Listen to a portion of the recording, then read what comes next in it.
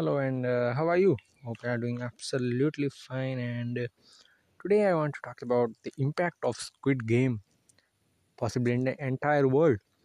So I just saw, as usual, I was doing my Duolingo classes, and I saw a blog post on their website that said Squid Game is, Korean language is booming right now because of Squid Game.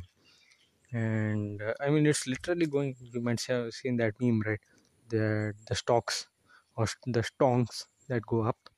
And yeah, it's literally happening right now with the Korean language. And people want to learn Korean actually because of Squid Game. And it's actually interesting that how movies and these shows have so much impact directly and especially indirectly towards country's economy or their culture.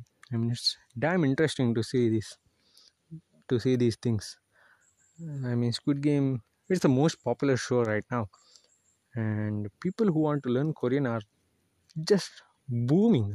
It's seriously booming. In the past few weeks, oh my god, I think you'll actually see the graph going up and up and up. And yeah, that's what movies and shows, especially stories, have the power to do so. It can create a huge impact, and it can actually benefit the economy. I think that's what every country needs to learn to monetize their art, is what I would like to say. And yeah, with this, possibly end this podcast right now, this episode, sorry. And yeah, see you later. Bye.